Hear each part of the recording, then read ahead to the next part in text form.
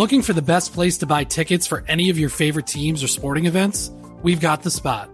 Our partner, StubHub, has been the leading ticket marketplace in the world for over 20 years, providing a 100% guarantee with every order. From a worldwide selection of live events, the widest choice of tickets and industry-leading partnerships, StubHub has what you need to purchase with confidence. StubHub, an official partner of The Athletic.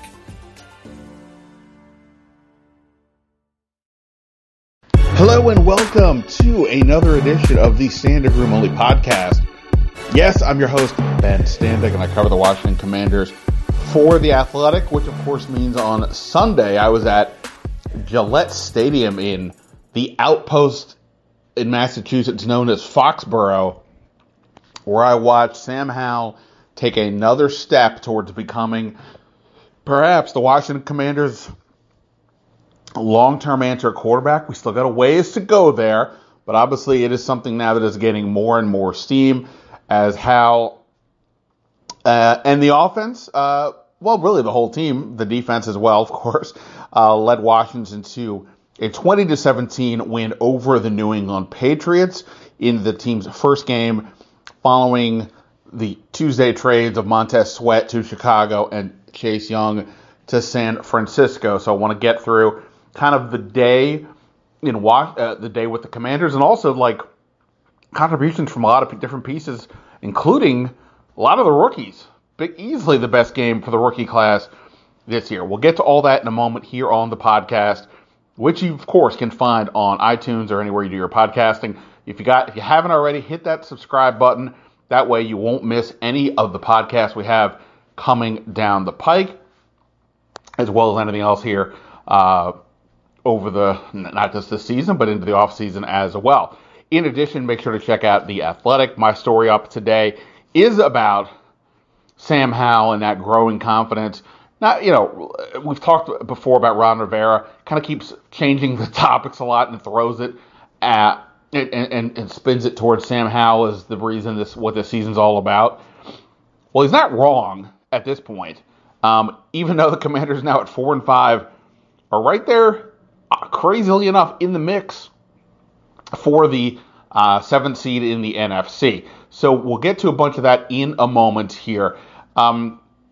Interesting game. It's one I'm glad I don't necessarily need to rewatch it again. I mean, I will watch the tape, but rewatch it or live it again in real time. You have a 3-5 Washington team that's been reeling, coming off a back-to-back losses and dealing with the aftermath of the two trades that we just mentioned against a New England team that is certainly not even close to being one of Bill Belichick's good ones at 2-6.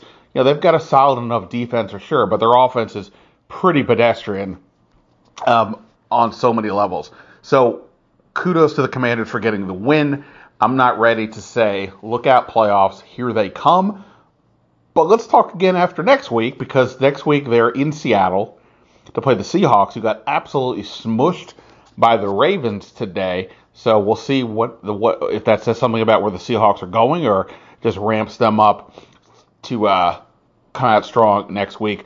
We will see. But we know that the Commanders at least are going into Seattle with a bunch of momentum. Now, let's go through a few things here.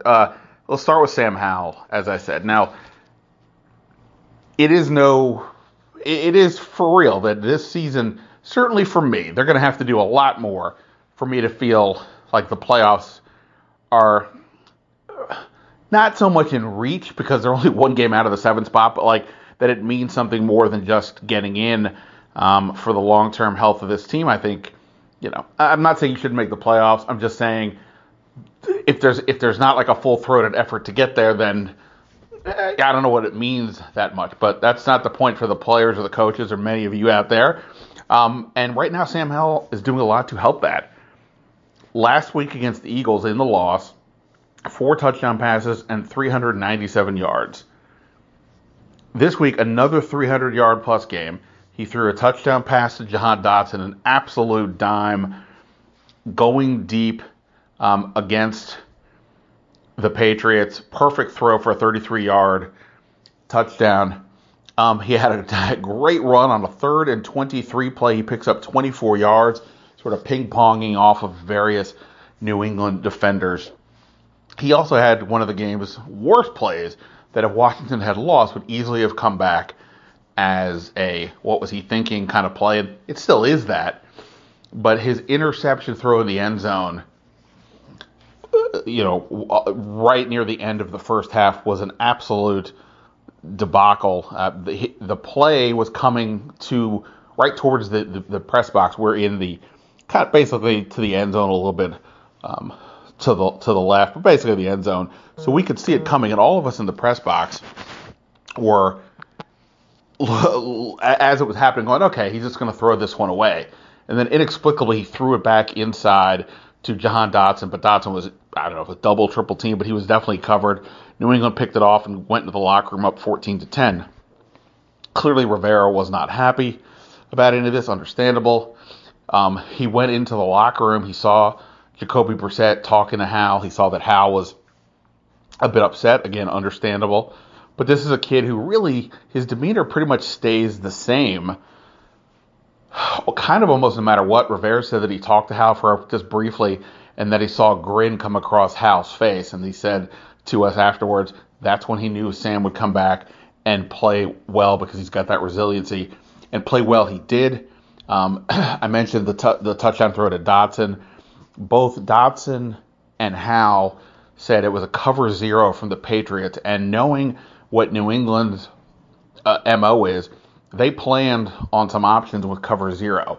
Most of the time, and that means no safeties deep, sending blitzers. So most of the time, they countered it with a lot of quick throws and screens. I thought this was second week in a row Eric Bieniemy, I thought, called his better stuff this year. It feels like to me they are finally stopped running the Kansas City offense and adapting to what is the reality here between Howell and the line and others. In any event, Howell recognized the cover 0 again, and the setup was perfect to go for Dotson deep. Perfect throw. Dotson's running full speed, has to make a catch. The ball sort of right in front of him, running towards the end zone. Perfect throw, great catch, tied the game at 17. And then on the next drive, Howell had a couple of really good throws to Terry McLaurin that picked up huge yards and set it up for a Joey Sly field goal that ultimately proved to be the game winner. We've talked about when is Washington going to find a quarterback forever in these parts, right? It's the iterations just under Rivera alone, right? Dwayne Haskins, Ryan Fitzpatrick, Carson Wentz trade, now Howell. That's not even factoring in Taylor Heineke and Alex Smith, right? There has been, to forget Kirk Cousins and RG3, we're way past that at this stage. And we don't know where Howell is going, but he has continued to give them more and more reason to believe that he might be the answer. Forget, Rivera, I would argue, trying to change the subject often, spin it away from the losing and some of the negative that's swirling as his job is in somewhat jeopardy at the end of the year, we would think, and spinning it to it's all about the quarterback. Again, he's not wrong, and Hal is giving real justification as to why he may legit be that guy. But we'll see. He's also throwing interceptions pretty consistently now. One good thing, though, is, of course, the sack totals have dropped a lot. After 40 through 70 games, they're now only at 44 after 9 games. The Patriots had 3 today, but I thought for the most part, Hal did a pretty good job of recognizing when he needed to get rid of the ball quickly and not taking any that were overly drive killing, as far as I can recall off the top of my head here. So I thought that was a better job. The line, again, the 2 games in a row, Chris Paul at left guard, Tyler Larson at center, definitely makes a difference, or at least it has made a difference for sure. Again, New England, pretty good defense, but they're not one of the better defenses in the league statistically at this point, even if Belichick, is still a Jedi master over there. So, onward and upward for Sam Howell. I think this is, also, I think, basically 2 weeks in a row the offense has been pretty good or good enough. And that has not been the case for most of the year in terms of back-to-back weeks. So kudos to Sam Howell. Just to stay with the offense, I also thought Antonio Gibson had an underrated day. Season-high 11 touches for 76 yards as a running back and a receiver. He made a bunch of plays. They did stick with the running game more in general.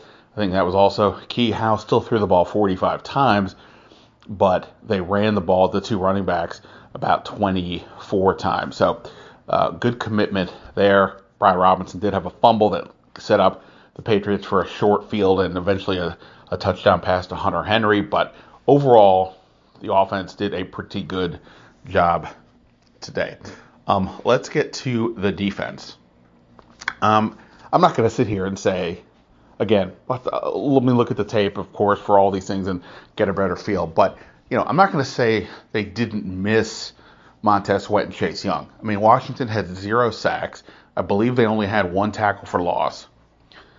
That and again, New England's offense is just not good.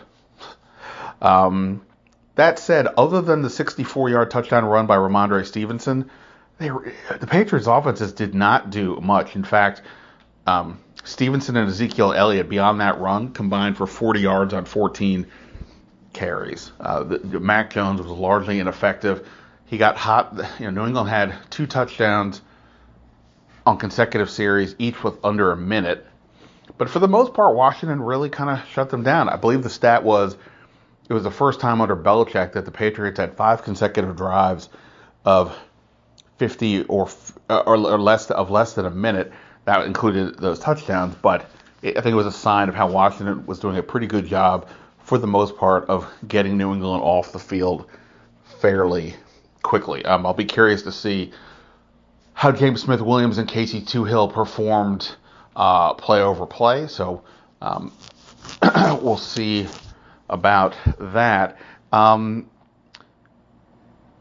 look, I mean, there's still some concerns, right? Jamie Davis, I don't know what his the final stats were, but he was getting beat pretty consistently against the pass. He did make a nice play when I believe Stevenson had him beat for the wheel route, but in general, that remains a problem. David Mayo on that Stevenson run, from what I could see, it looked like Deron Payne got pushed out, and that was opening up a lane, one for David Mayo to come in behind it and fill it. Instead of going into the lane, he veered off more towards the middle, got blocked there. That opened the hole for Stevenson, and he just took off from there. But that said, some other good things happened on defense, particularly from the rookies. Emmanuel Forbess. Haven't talked about his name positively in some time. We will do that today, though. Had some really good pass deflections. He was involved. I think this is a really, really good spot to give this kid some confidence after what has been a really miserable start to the season for him. New England's pass receivers, their best one is Juju Smith-Schuster, but he's really kind of been a non-factor this year for the Patriots. And, he's not really, he's not a physical threat. He's not a speed threat. He's just a solid receiver. And I think Forbes, when he was matched up there, did some good things.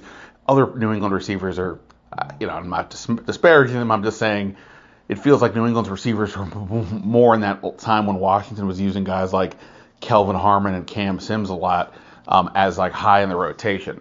So good for Forbes, no matter who he's playing, to get back in there, have a good game.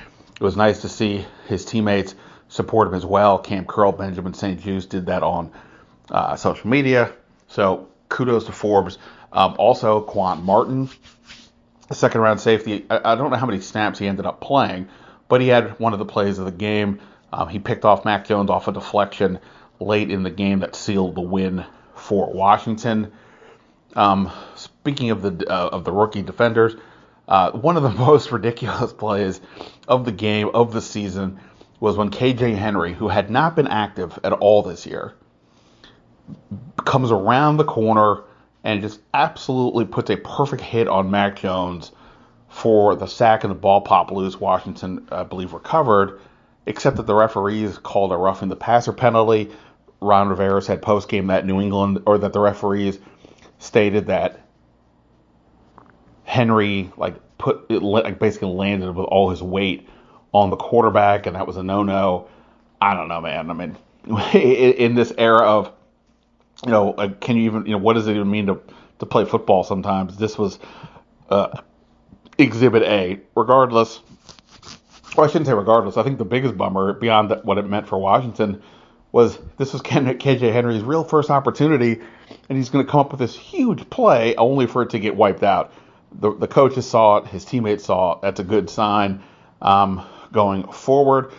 7th round DN Andre Jones had a pass deflection, and we won't forget running back Chris Rodriguez on special teams absolutely popped the New England player, popped the New England returner. So this was, again, the best day collectively for this group. I thought that was a good sign for sure.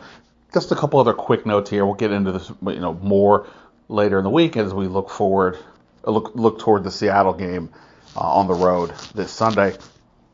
So no Curtis Samuel. We knew that was going to happen because of this lingering toe injury. But Washington got a nice game from some other contributors. Byron Pringle, 3 catches, 55 yards.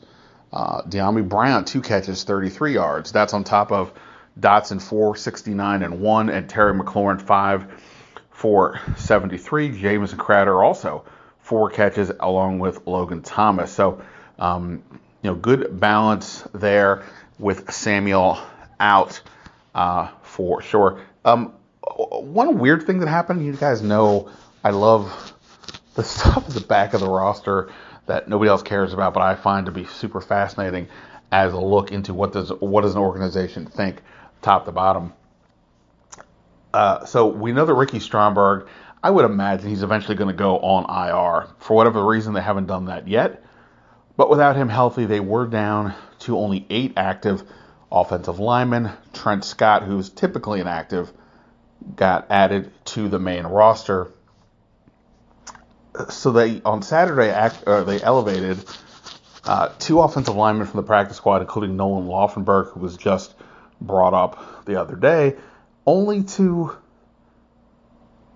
not activate either of them for the game. That's pretty weird, but the way it was explained to me was the league mandates essentially you got to have 8 offensive linemen.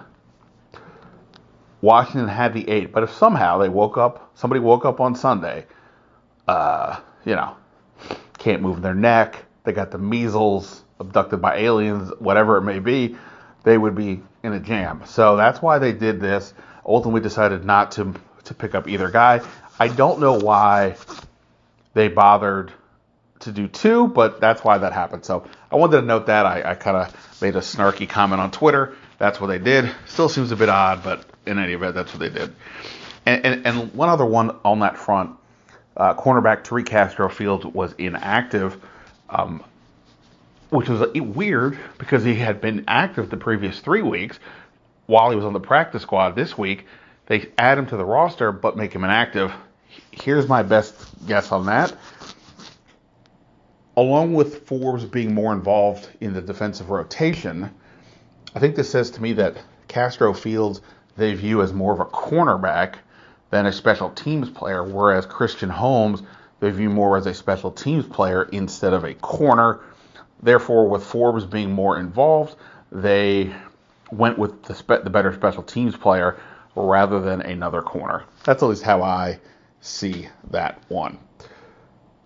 All right, here's how I see this going. I think I see me signing off here and getting ready to close up shop in Boston, flying back to D.C. tomorrow. Ron Rivera will speak around 3 o'clock to give us some updates on what he saw on the tape and start pivoting the week towards Seattle. So thanks to everyone for checking out the podcast. Of course, again, make sure to check out my article on The Athletic about Sam Howell. Also, I didn't say, but David Aldridge was with me as well. He wrote about the rookies and some of the younger guys contributing, so make sure to check that out as well on The Athletic. But that is it for now. This team, they never just completely die off. They, I don't know which horror movie character they would be, but they are something.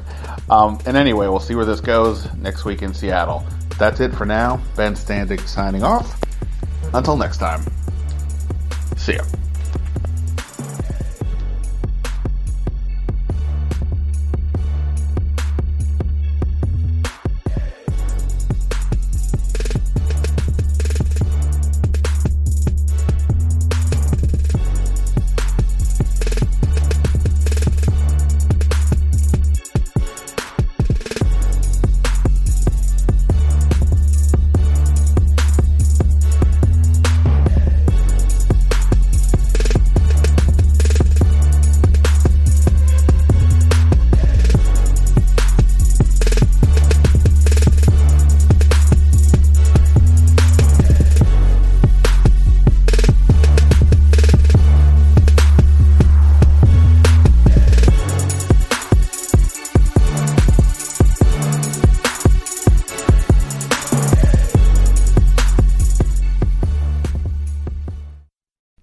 As you've probably heard by now, we've teamed up with BetMGM this season. We'll be using BetMGM lines to make all of our picks, and we'll have special offers for our listeners each week. If you haven't signed up for BetMGM yet, use bonus code The Athletic, and you'll get a 1-year subscription to The Athletic, plus up to a $1,500 first bet offer on your first wager with BetMGM. Here's how it works.